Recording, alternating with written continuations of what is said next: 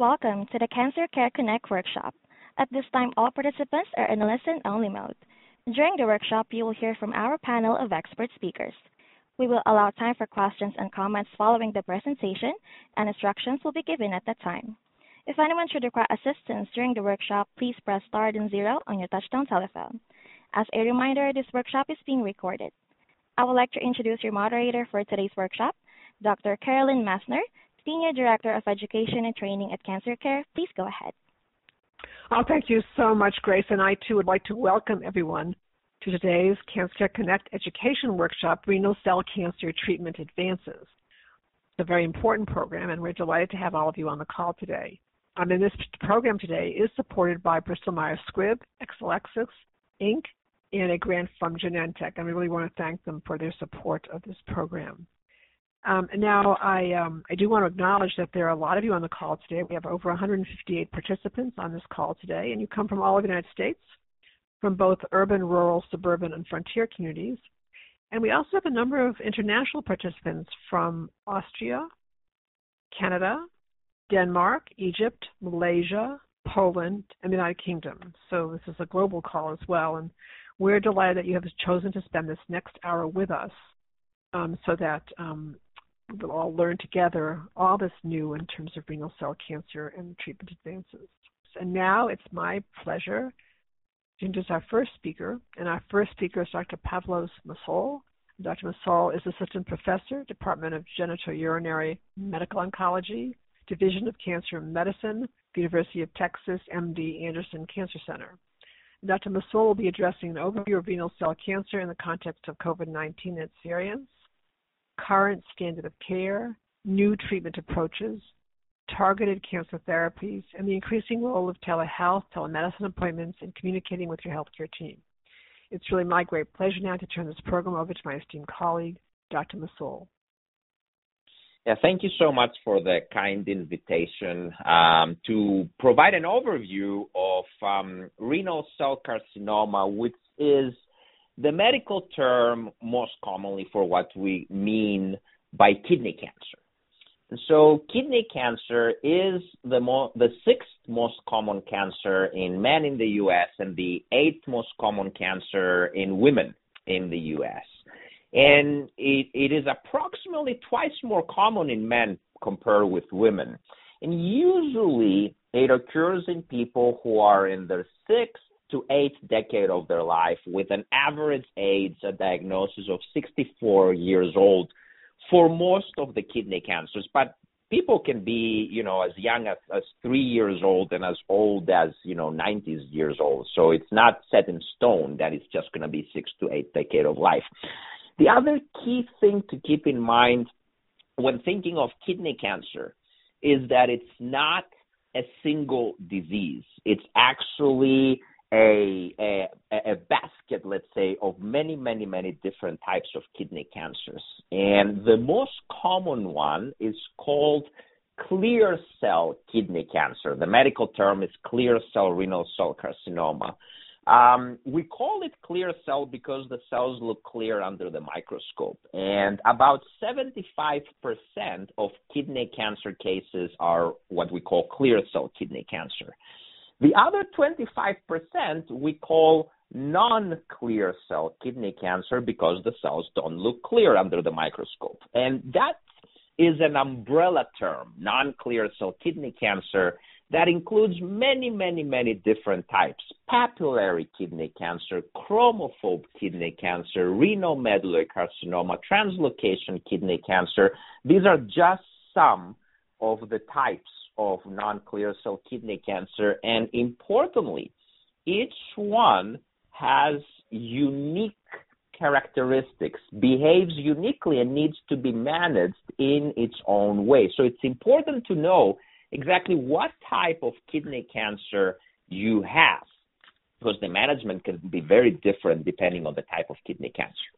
The other thing to keep in mind for kidney cancer is how extensive the cancer is. Is it, for example, localized, which means confined to the kidney? It means that it's just in the kidney. It hasn't yet spread anywhere else. About 60% of cases, of kidney cancer cases, are localized, confined to the kidney. And this usually with the cancer staging system are what we call stage 1, 2, and maybe 3. And I say maybe 3 because in about 17 to 20% of cases, the cancer may have spread outside of the kidney, but not too far away. And that we call regional, meaning it's in around still the kidney in what we call the lymph nodes. The lymph nodes around the kidney. We have lymph nodes all over our body, but if the cancer has just spread to the lymph nodes around the kidney in the belly, that's what we call stage 3 or regional disease. And then we have the scenarios where the cancer has spread to other areas further away, and we call this metastasis, or the stage is what we call stage 4 kidney cancer. Now, uniquely amongst most cancers, clear cell kidney cancer in particular can metastasize. It can spread anywhere in the body, even in the bones of the little finger. That not many cancers can do that. And this is why when somebody's been worked up for stage 4 kidney cancer, it's a good idea to look in multiple different areas using various imaging studies. There is no blood test to detect kidney cancer. There are blood tests to detect other cancers, but not kidney cancer. And the other unique feature, unique characteristic of clear cell kidney cancer especially is that it can come back many years after somebody has had surgery. You know, there are some cancers that you're cancer-free for 3 years or 5 years, and then it's almost impossible for the cancer to come back. Unfortunately, with clear cell kidney cancer, the longest that I have seen from the surgery till the cancer coming back is 45 years. So that's many decades afterwards. But usually, even if the cancer comes back, the longer it takes to come back, the better, because it's telling us that the cancer is not that angry. Plus, the other thing is that thankfully, our therapies have changed profoundly in the past decades.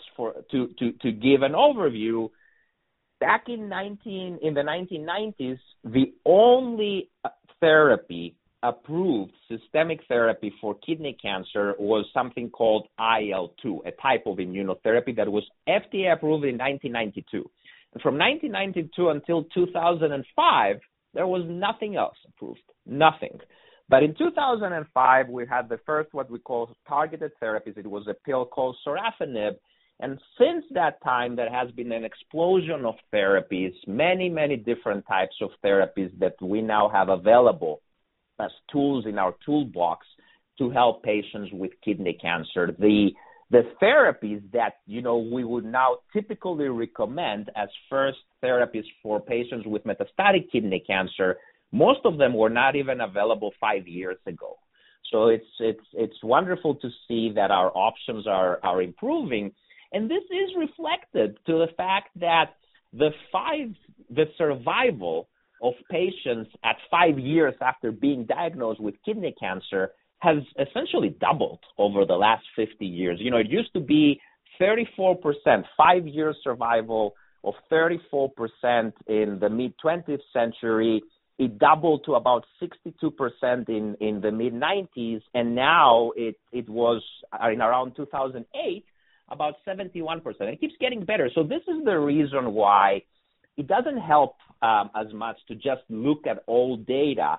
The survival, the prognosis of patients with kidney cancer nowadays is a very individual thing, and it's something that you should discuss with your oncologist because things change constantly.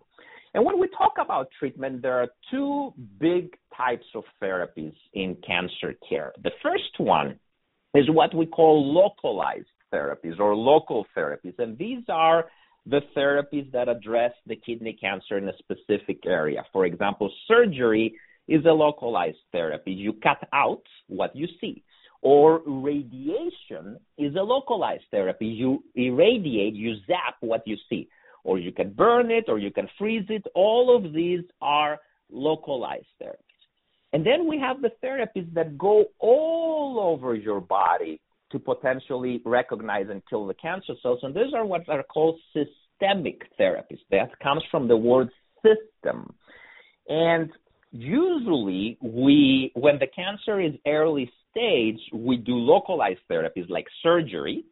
And then if the cancer has spread, then we give the systemic therapies often. Now, one of the things that has changed since last year, as I told you, things change very fast in the kidney cancer field. So one of the things that has changed is now we have what we call the adjuvant immunotherapy. It's a drug called pembrolizumab that was FDA approved for patients in what we call the adjuvant setting. And what is that setting? That setting is when somebody has had surgery to remove their kidney cancer. And for all we know, they may still have or not have kidney cancer because it's impossible to detect all of the kidney cancer cells in one's body. And so the idea is whether we can give a systemic therapy to reduce the chances of the kidney cancer coming back if somebody has a very high risk of their kidney cancer coming back. So for some patients, it's not needed to give this immunotherapy, but for some, they might benefit from this immunotherapy, and so that's a big change compared with last year. The other thing that has changed is that nowadays we used to think that radiation therapy was not helpful in kidney cancer, that kidney cancer was resistant to radiation therapy. We don't believe that anymore. With the current technologies, we are able to add radiation therapy as an arrow in our quiver to help patients with kidney cancer. Now, from the systemic therapies, there are three big types that are important for patients with kidney cancer to know. The first one is what we call chemotherapy, the classic old school chemotherapy that everybody knows about. Now, chemotherapy does not work typically against clear cell kidney cancer, the most common type, and for most other kidney cancer types, but it can work against some rare kidney cancer types. So most of the kidney cancers, including clear cell kidney cancer, will be resistant to chemotherapy. But they might be sensitive to two other systemic therapies that are important to know. The first one is called targeted therapies. Those usually come in the form of pills. And those pills contain drugs that are designed to target, hence the name targeted therapies, certain molecules that the kidney cancer cells express. And those are some of the therapies that have revolutionized the care of patients with metastatic, especially stage 4 kidney cancer. The third type of systemic therapy that also can work against clear cell kidney cancer and other kidney cancer types is what we call immunotherapy. Those usually are given through an IV. And what immunotherapy does is it stimulates the body's immune system to recognize and kill cancer cells. Those are our three big types of therapies, systemic therapies that we use for kidney cancer. Now, as I told you, there has been a lot of exciting developments in the management of kidney cancer, but one of the challenges that we have been facing is the COVID-19 pandemic. And Dr. Ramamurthy will go into more detail about those challenges. But one of the big things is that patients with cancer have certainly been disproportionately affected by the COVID-19 pandemic with higher rates of bad outcomes and death. And this is why in patients with kidney cancer, we prefer that they get vaccinated early and they receive their boosters appropriately. And another challenge that we have been facing is disruption of their care, especially during big spikes in the COVID pandemic. Surgeries can be delayed for time because we may not have the personnel in the OR to do the surgeries, etc. Another challenge that we were facing, this is improving now, is not having the loved ones, the caregivers, be close in their visits because sometimes only the patient would be allowed in the office and not the other caregivers, and it's not the same, Just having the caregivers on the phone is not the same as having them in front of you in the office. Telemedicine has been an advantage improved in some ways our care, but in other ways it has led to more fragmentation in their care. So we have to be a little bit careful with how we incorporate telemedicine. The COVID-19 pandemic forced us in a way to improve our infrastructure in how we incorporate telemedicine, but we haven't yet perfected it. And so this is another topic important to the COVID pandemic that Dr. Ramamurthy will go deeper into. And having said that, I will pass the baton to him. Okay, well, thank you very much, Dr. Massal. That was really excellent.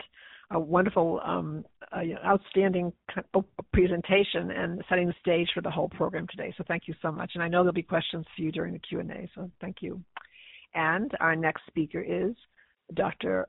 Chetham Ramamurthy. And Dr. Ramamurthy is a medical oncologist, genitourinary oncology clinic, urology department, Mays Cancer Center at UT Health San Antonio MD Anderson Cancer Center. And Dr. Ramamurthy will be addressing the role of clinical trials in the context of COVID-19 and its variants, how research contributes to your treatment options, preventing and managing treatment side effects, symptoms, discomfort, and pain in the context of COVID-19 and its variants, key questions to ask your healthcare team about quality of life concerns, guidelines to promote telehealth, telemedicine appointments, including technology, prepared list of questions, follow-up appointments, and discussion of open notes. It's really my great pleasure now to turn this program over to my esteemed colleague, Dr. Ramamurthy. Hi, everyone. Thank you so much for the opportunity to speak to you. It's a real pleasure. And it's an honor to be part of this panel, which we've worked with a couple times now before. So as Carolyn mentioned, I'm going to start out by talking a little bit about clinical trials. Clinical trials, in my opinion, play a really crucial role in cancer treatment and research, particularly in kidney cancer. Trials can offer new treatment approaches in early stage disease, or they can provide options where few exist in more advanced disease that has been treated already with many other treatments. In my opinion, trials are just how the field moves forward, and this is how we've been able to develop all of those new treatment approaches to kidney cancer over the past 15 to 20 years that Dr. Massal so expertly described. Since the approval of sunitinib, one of those pill treatments that Dr. Massal was talking about in the early 2000s, there have been dramatic advances in the treatment of kidney cancer, with a plethora of new drugs or combinations of drugs approved for the treatment of advanced kidney cancer. There have been advances in molecularly targeted treatment as well as immunotherapy for kidney cancer. And these advances have led to improvements in how long people with advanced kidney cancer are living, and now also the percentage of people that we're able to cure with more localized disease. As Dr. Massal mentioned, recent information on using immunotherapy after surgery for kidney cancer has led to a new approval, which is really revolutionizing the space of kidney cancer and how we're treating it, even in the earlier stage settings. There are multiple new agents that have been approved on the heels of groundbreaking clinical trials just over the past few years, and more to come. It's a rapidly evolving field and one that as a physician is extremely rewarding and gratifying to be a part of. In the context of COVID-19, trials have definitely adapted quite a bit, and many trials now are making special accommodations to allow patients to do certain visits via telemedicine, have made accommodations regarding how to handle vaccination for COVID, including boosters. So do not be hesitant about participating in a clinical trial just because of this pandemic. We can't let it stop us from moving the field forward and giving cutting-edge treatments to our patients. And so I think that despite COVID-19, we've been very successful in moving the field forward with these trials and continuing to offer exciting treatments to people. I will talk a bit about side effects, symptoms, discomfort, and pain associated with treatment. The symptoms of kidney cancer can be many, often depending on the stage of the disease and what parts of the body are involved. Kidney cancer can cause anemia, which is a low blood count, fatigue, as well as issues like fevers and chills, even though there's no infection going on. And typically, the best treatment for cancer-related symptoms is effective treatment of the underlying cancer itself. And this can involve radiation treatment to painful sites, or treatments like systemic treatments that Dr. Mathal mentioned that affect kidney cancer cells throughout the body. So oftentimes, the symptoms of kidney cancer can really be improved once you start on treatments for the cancer itself. But the treatments themselves can also have significant side effects, and some of those can be hard to differentiate from the cancer symptoms themselves. One of the mainstays in the treatment of advanced kidney cancer are those VEGF TKIs, which are a pill form of treatment. These include medications such as pazopanib, axitinib, sunitinib, cabozantinib, lenvatinib, tivozanib. These medications can be associated with diarrhea in some, constipation in others. They can be controlled, oftentimes with over-the-counter medicines that can slow the gut down, like Lomotil or Imodium. And constipation can be managed with stool softeners and laxatives. Medicines can be used for control of nausea, which can be associated with certain pills. Rash, especially one that affects the hands and feet, is a common side effect from these medicines, and a trick for managing this is using moisturizing cream, especially urea-based creams such as the Utterly Smooth cream, which I strongly recommend. And prevention is the best treatment in that case. So using these creams right when you start medication is key. In the context of COVID-19, I think it's just very important that you are constantly in touch with your provider team in terms of what things you're experiencing, because they're the ones who can be expert in terms of deciding what may be due to a COVID infection, what may need that kind of testing, versus what could be due to the cancer or to the treatments themselves. So in the context of COVID-19, we've really been employing telehealth and telemedicine quite a bit more than we used to, which I think has actually been a benefit of going through this pandemic and learning as a healthcare system and as a society. So telehealth enables me to see patients who live 3-4 hours away, counsel them on their treatments as well as their side effects, do consultations for people who would not have had access to sort of my level of care otherwise because of transportation concerns. So there are some benefits through this pandemic in terms of our ability to learn and adjust. Some tips for telehealth and telemedicine is always getting the technology figured out before the tea time. So try logging in before, make sure all of the appropriate software is installed. My electronic medical record, for example, requires that Zoom be installed on the device that's going to be used. So making sure that's in place so that your physician or provider can see you when you're engaging in these visits. Good internet connectivity is obviously an important thing. So getting to a place where there are no dead zones in terms of your internet signal is important. Have your questions ready. I think this holds for in-person and telemedicine appointments. Have a list of things that you need to have addressed and that you want to talk to your provider about.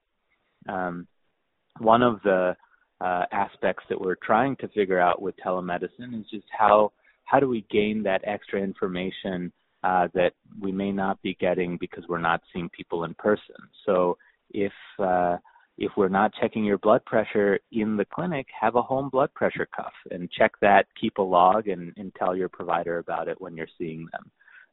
And if you have a rash or something that you really want to show your provider, just take pictures and send them to the provider through the portal or whatever mechanism that your healthcare system uses. because I think you have to realize that some of these video calls and things may not have the best clarity in terms of the picture. So preparing for different ways to get information to your care team is really important. And then always, that your care team nowadays is typically able to see you in person. So if there is something more acute going on that needs to be addressed in person, never hesitate to transition from a telemedicine type appointment to an in-person appointment. So in order to give everybody else sufficient time, I'm going to stop there and hand it back to Carolyn. Oh, thank you so much, Dr. Rama Murthy. That was really a wonderful, just outstanding presentation and lots of information. And I know there'll be questions for you as well during the Q&A. And just I think your all the different treatments that are available, all the ways to manage treatment side effects, just all the issues that you raised are such important ones for our participants. So thank you so much. And our next speaker is Ms. Diana Burden. And Ms. Burden is an oncology dietitian at the Michael E. DeBakey VA Medical Center, and she'll be addressing nutrition and hydration concerns and tips. It's my pleasure now to turn this program over to my esteemed colleague, Ms. Burden. Thank you so much, Carolyn. Nutrition and hydration are essential, not only in the tolerance to your treatment, but providing you the energy and to do the things that you actually enjoy. Your diet might be modified during or even after your cancer treatment just to assist with managing some of the side effects. Some potential side effects we've heard about today already, but I want to add to those as they impact nutrition and your ability to consume. One thing is a dry mouth, maybe changes in taste, maybe sores in your mouth, and a decreased appetite. Diarrhea and fatigue are also a possibility. During your course of treatment, your nutrition needs can change. They may increase, some things may decrease. It all just depends on your unique needs. And so it really is so very important that you talk with your healthcare team. If you have questions about your nutrition or your diet during your treatment, ask to speak with the dietitian. They'll be able to individualize a plan just for you. If you're not able to meet your nutrition goals, it can result maybe in a delay in treatment. So we just want to get ahead of this as soon as we can. So communication is very, very important. Something that I hear a lot from with patients is, oh, I'm overweight. I can absolutely stand to lose some weight. And just about any time outside of being treated for cancer, that would be a good time to work on losing weight. But while you're being treated for cancer, we need just to really keep you intact and make sure that your nutrition goals are being met. It's not that you can't have a slow and gradual weight change under the supervision of your healthcare team, but quick and rapid weight changes are not recommended while you're receiving treatment for your cancer. One of the reasons is when we lose weight very quickly, we oftentimes use our muscle as an energy source to convert over to protein and to give our body what it needs to work and do the things that it needs to do to sustain life. The problem is once we start losing that muscle, it's really hard to get it back. And with renal cancer, like we heard earlier, it often shows itself a little bit later in life. And as we age, that muscle mass is so very important that we want to keep it intact. The other things that I want to touch on today are dealing with side effects. And we've heard about some of those today. I just want to reinforce talking with your healthcare team sooner rather than later as side effects arise is the best way for us to help you.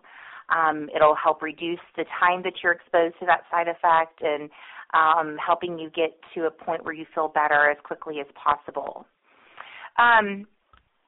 Hydration is also something that I was asked to speak on today, and it's oftentimes kind of left off of the conversation. I think we focus on so many things that are very important that sometimes it's just kind of doesn't make the conversation. But dehydration is very, very common amongst folks who are getting treated for cancer.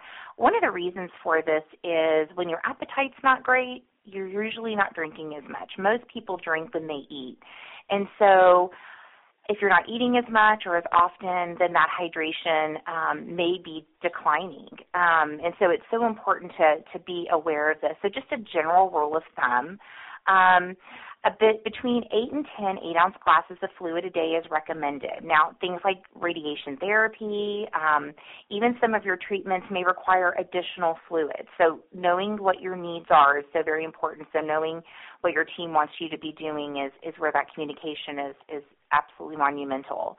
But dehydration can actually kind of amplify some of the side effects, such as nausea, fatigue, make you feel dizzy.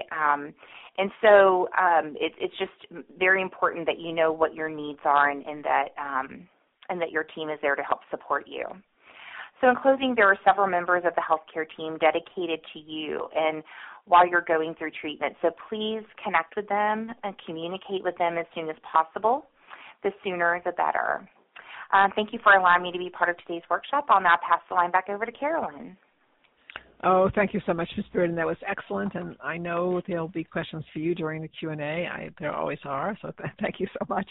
I'm just going to say a few words about Cancer Care Services. And our Cancer Care is a national organization, so we provide service programs and services to people throughout the country. And I want to describe to you what those services are. And also for our international participants, you are able to go to our website and post a question or concern there. One of our staff, of course, will assist you. One of our oncology social workers will assist you. We have about 40 oncology social workers, so one of them will assist you. And for those of you who use our 800 number to call in, our Hope line, again, one of our oncology social workers will pick up the phone and ask you what your concerns are. Usually people have a specific question, and they will address that question, and then they'll review with you all the services that Cancer Care offers. So what are those services? So we do offer support to people in coping with cancer, with renal cell cancer, with any type of cancer. We also offer, and that's free, we also offer online support groups, which many people find very helpful because online support groups don't happen in real time. They actually, not like today's program where you have to sign up at a particular time. They actually run 24 hours a day, and they usually run for a cycle of three months. And so basically, and there are many more people in those support groups, and people can post their concerns any time of the day or night. And the oncology social will be checking posts and will be commenting as well. They're all professionally run. And but it gives people a chance to post when they have time to post a concern, a question, or get a sense of how other people are coping.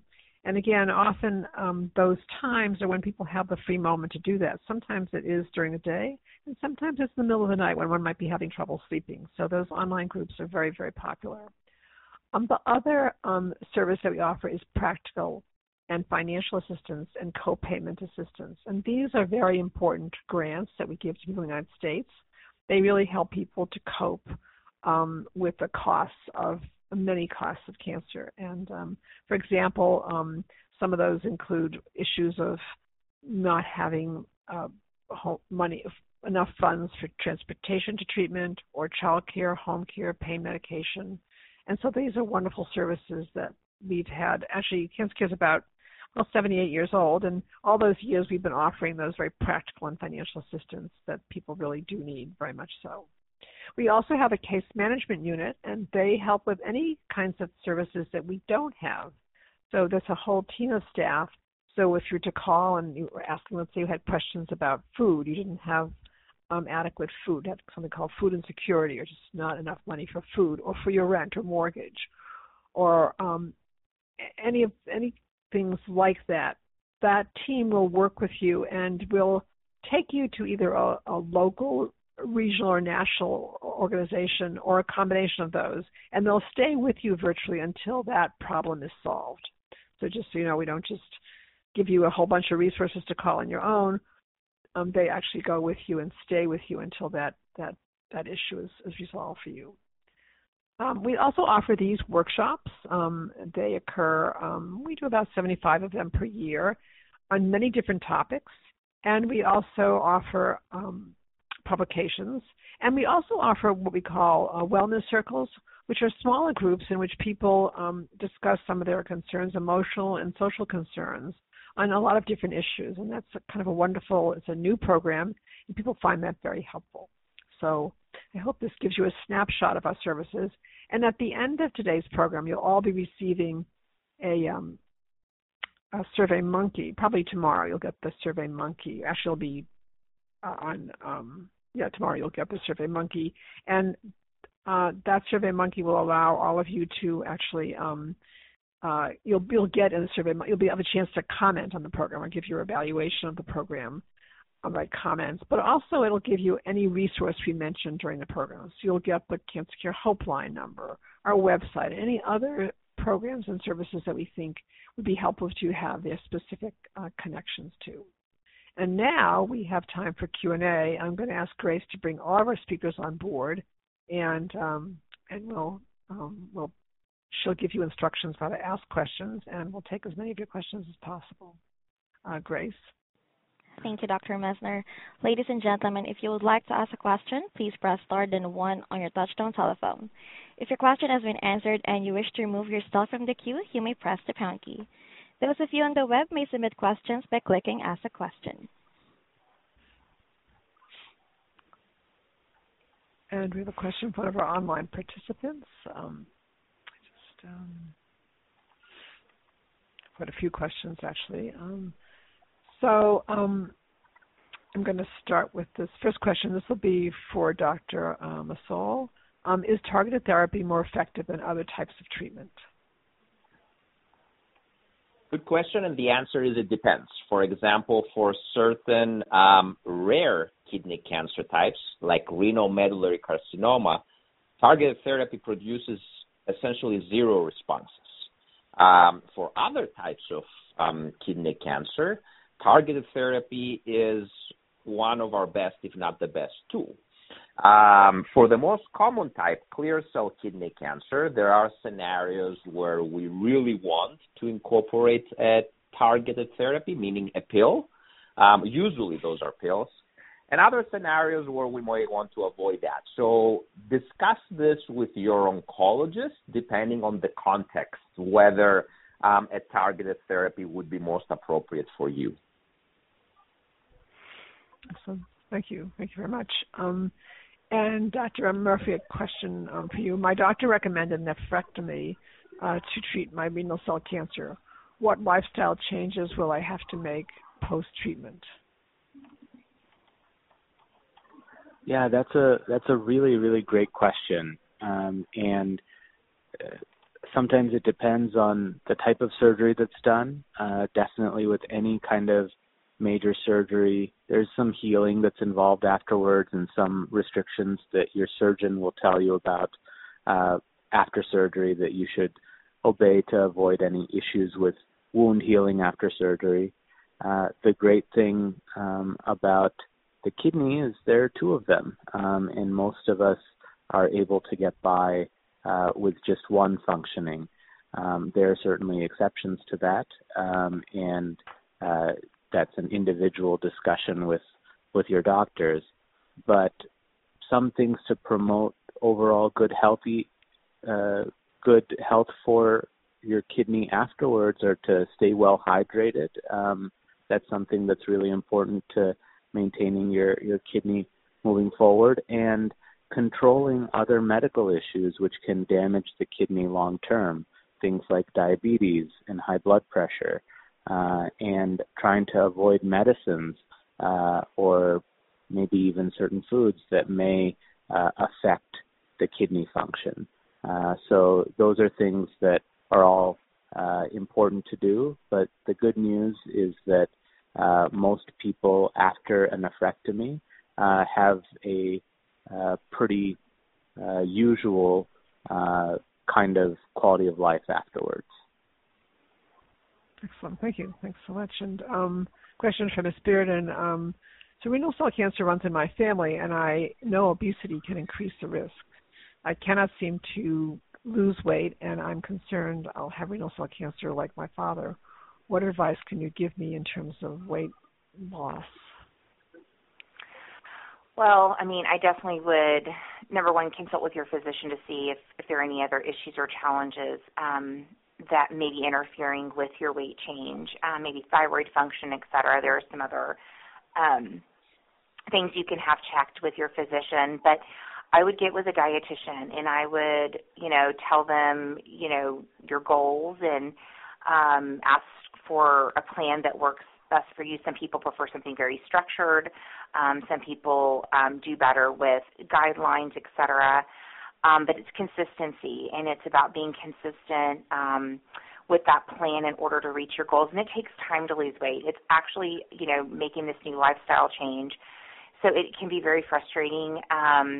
And talk with your doctor about if you're able to do regular physical activity. Energy balance is really the key when we look at weight loss. And so it's a big picture. It's your whole body that you're using to help lose weight, not only just the food part, but also the exercise. But the food is a very big part of the energy balance. It's what you're consuming. So I would go to your physician, discuss the challenges that you're having, ask for if there's anything that's concerning in a workup, and then from there, ask to talk with a registered dietitian to help take in consideration your other health needs as well. Anything else you may be challenged with, then she or he can work on putting a diet together to help carry you through and help you meet your goals. Excellent. Oh, thank you so much. And Dr. Massel, are there any genetic markers for renal cell cancer, anything like that people could see their doctor about as well, or do you have any further comments in addition to that, just that you'd like to add? Yeah. So you're correct. There are what we call the environmental risk factors like smoking, etc., that can increase the risk of kidney cancer. But there's also what we call the hereditary risk factors, the genetic risk factors that predispose somebody to an increased risk for kidney cancer. There are certain syndromes. The more common one and the more well-known one is what we call the VHL syndrome that predisposes people and families that have this syndrome to kidney cancer. If you're aware that your family members have such a syndrome, then it may be worthwhile getting tested as well yourself, seeing a genetics counselor to get tested for that. And if you indeed have that syndrome, then depending on the specific genetic syndrome that you have, there are now specific guidelines on screening tests and how often you need to do them. Now, sometimes you and your family may not know that you have a genetic syndrome. And how do we usually suspect that? Usually, if you have a family member, close family member that developed kidney cancer at a young age, like let's say less than 47 years old, that might be a trigger to get for that person that developed that kidney cancer to get tested, because that would be the first person and the one most likely to have such a syndrome. And if indeed such a syndrome is detected, then other family members can then get tested for that specific syndrome as well to see if they need to follow any screening guidelines. Thank you. Thank you very much. This is very helpful, and I hope this has helped our participant who will go back to his healthcare team with that information. And this question for Dr. Amamurthy: should I participate in clinical trials if I have renal cell cancer? That is a really, really good question as well. The decision to participate in a clinical trial is always an individualized one, and there are lots of factors that can play a role. I am a big proponent of clinical trials because, as I mentioned during my segment, I really think that it offers the opportunity to be at the cutting edge of where the field is, and it also helps us move the field forward gradually over time. But your body is your own, your health is your own, and there are lots of considerations that go into play when you're deciding to participate in a clinical trial. And we have a very lengthy informed consent process where you can learn about all of the potential risks, benefits, and logistics of participating in a clinical trial before you ultimately make that important decision. I will say that without all of the patients and caregivers who have participated in clinical trials, we would not be where we are now in terms of the advances that we've made with kidney cancer. Excellent. Thank you. Thank you so much. And for Dr. Massol, what are examples of some symptoms that I should definitely tell my doctor about in my telehealth appointments?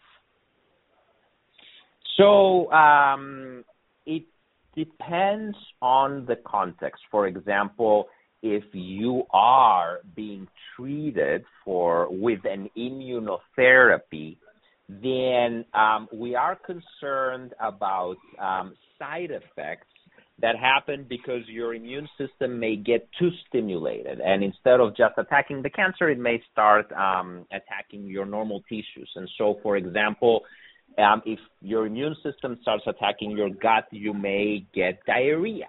And it's important for your physician to know that you're having such a diarrhea because it might need to be treated urgently. And other side effects as well. If it starts attacking your joints, you may have pain in your joints or skin rashes or a cough. The same goes with the targeted therapies, the pills. Those usually produce side effects that are a little bit more predictable. But if they get really bad, they can cause a lot of issues. So if, for example, you're experiencing a lot of diarrhea, your doctor should know about that. If you're losing too much weight, your doctor and your clinical team should know about that to help you out with this. So symptoms that substantially disrupt your quality of life and are unusual for you are those that for sure your clinical team should be made aware of. Excellent. Thank you very much. And this is a question for Dr. Ramamurthy. I was on Afinitor Lenvatinib. After a year, I was too sick to continue. Now I'm on Afinitor only. I have had no changes to my meds for 2 years, and I tolerate this drug well. Can I expect Afinitor to continue to work in the future? My labs are great. Yeah, it's a good question. I wish I had, that crystal ball for all of my patients as well. I'm certainly hopeful, and it is really remarkable the kind of response that you've had and continue to have to that treatment. I think my general counseling to all of my patients is really enjoy the good moments and live life sucking the marrow out of each day, because things can be great sometimes for a long time and sometimes for shorter periods of time. And it's impossible, unfortunately, to predict for any given person a lot of those long-term potentials. But certainly hopeful in your case, and the fact that you've had such a great response for 2 years is really encouraging. And just in terms of frequency of contact with one's oncologist, what would you recommend in terms of the, or just, I realize that in general, I guess, and then we'll ask our participant to take it back to their treatment healthcare team, but just in general, in terms of when things are going well, how often should they be monitored, or how often should they be in touch with their doctor, and what kinds of things should bring them back to their doctor? Yeah, absolutely. So I think it again is an individual thing depending on the types of side effects that you may be having from treatment, what the blood work is saying about how things are going. I typically am getting scans to monitor the response to treatment periodically, anywhere from every 2 months to every 6 months, depending on the clinical situation. And so I think that is a part of long-term survivorship even after you've been on those types of treatments. And so that's a discussion with the provider, and things can always change over time as well in terms of how frequently different things need to be done to monitor your health condition. Excellent, thank you. And this will be the last question for Dr. Massol.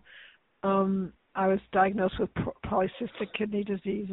Is that the same as renal cell cancer?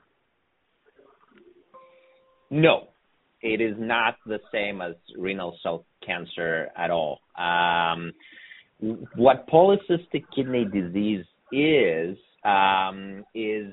a syndrome where your kidneys are more likely to develop cysts. Those cysts most often do not contain any cancer, so this is not a kidney cancer. However, they do increase the risk of kidney cancer, and so usually individuals with polycystic kidney disease are closely followed by their doctors, and these are not usually oncologists, because again, this is not a kidney cancer, so you don't need an oncologist just for the polycystic kidney disease, but you do need a close follow-up by your provider to make sure that none of this cyst starts growing and looking like a cancer, in which case it will need further evaluation. Excellent, thank you. I want to thank our speakers. You've really been phenomenal. We have done this program before, it's true, but this has really been, I have to say, the questions and the speakers' response to everybody has just been amazing. And I just want to thank both our participants and our speakers for just this remarkable call today. It's really been very, very interesting, very important questions that were asked, and really wonderful answers for you to then take back to your healthcare team. Now, I do want to just comment on the fact that I know many of you are still in queue because we actually were not able to take all of your questions. So I do want to comment about anyone on the call today. If you were able to ask a question, if you have a question that you were hoping to ask and didn't get a chance to, or if you have a question that you're thinking of asking, I would say all three categories of you should go back to your treating healthcare team, because I think, as our speakers have said, those your own physicians, of course, know your situation the very best. They have all your medical records, and they can customize the answer specifically to you. So take the information you learned today back to your treating healthcare team. Your questions will probably be more informed, or you'll feel more confident in asking them, because we heard today that there was no question today that didn't have a wonderful answer for it, that wasn't an important question to ask. So first of all questions are important to ask, and never hesitate to ask your doctor a question, and a question that you've asked somewhere else. See this as a role play to asking your doctor to some extent. And so definitely do that. We also know that you always many of you like to go to various websites to check out information. So we will, when you get the SurveyMonkey evaluation, we'll give you a few really specific organizations that are really well respected to get information about kidney cancer and its treatment. That's really important as well. And please use those sites, because they're really very carefully monitored. They're very much up to date, and they're really wonderful sites for you to have. We also, for those of you who would like to follow up with any services from Cancer Care, you can call Cancer Care at our 800 number, or you may visit our website. And this applies in terms of the services, the financial assistance programs. Those programs are for people in the United States. However, for those of you internationally who have questions about your treatment, your getting some support and emotional support groups, getting some financial help with your care, please post it on our website, and we will then, one of our oncology social workers will address your question, so that we'll be referring you to a place in your country or in a surrounding area or in multiple places that you can get help. So understand that these services are available to people from different organizations internationally, and for people in the United States, pretty much in the United States, we can pretty much help with your needs. Most importantly, as we conclude the program today, I would not want any one of you to feel that you're alone in coping with renal cell cancer, any type of cancer. I want you to now know that you are a part of a community of support, and there's a lot of organizations out there that can help you. And we will provide you a listing of those organizations We will also encourage you to go ahead and contact Cancer Care, I hope that that this program has been helpful to you, and I want to wish you all a very fine day. Thank you all. Thank you, ladies and gentlemen. Thank you for your participation. This concludes the workshop, and you may now disconnect. Everyone, have a great day.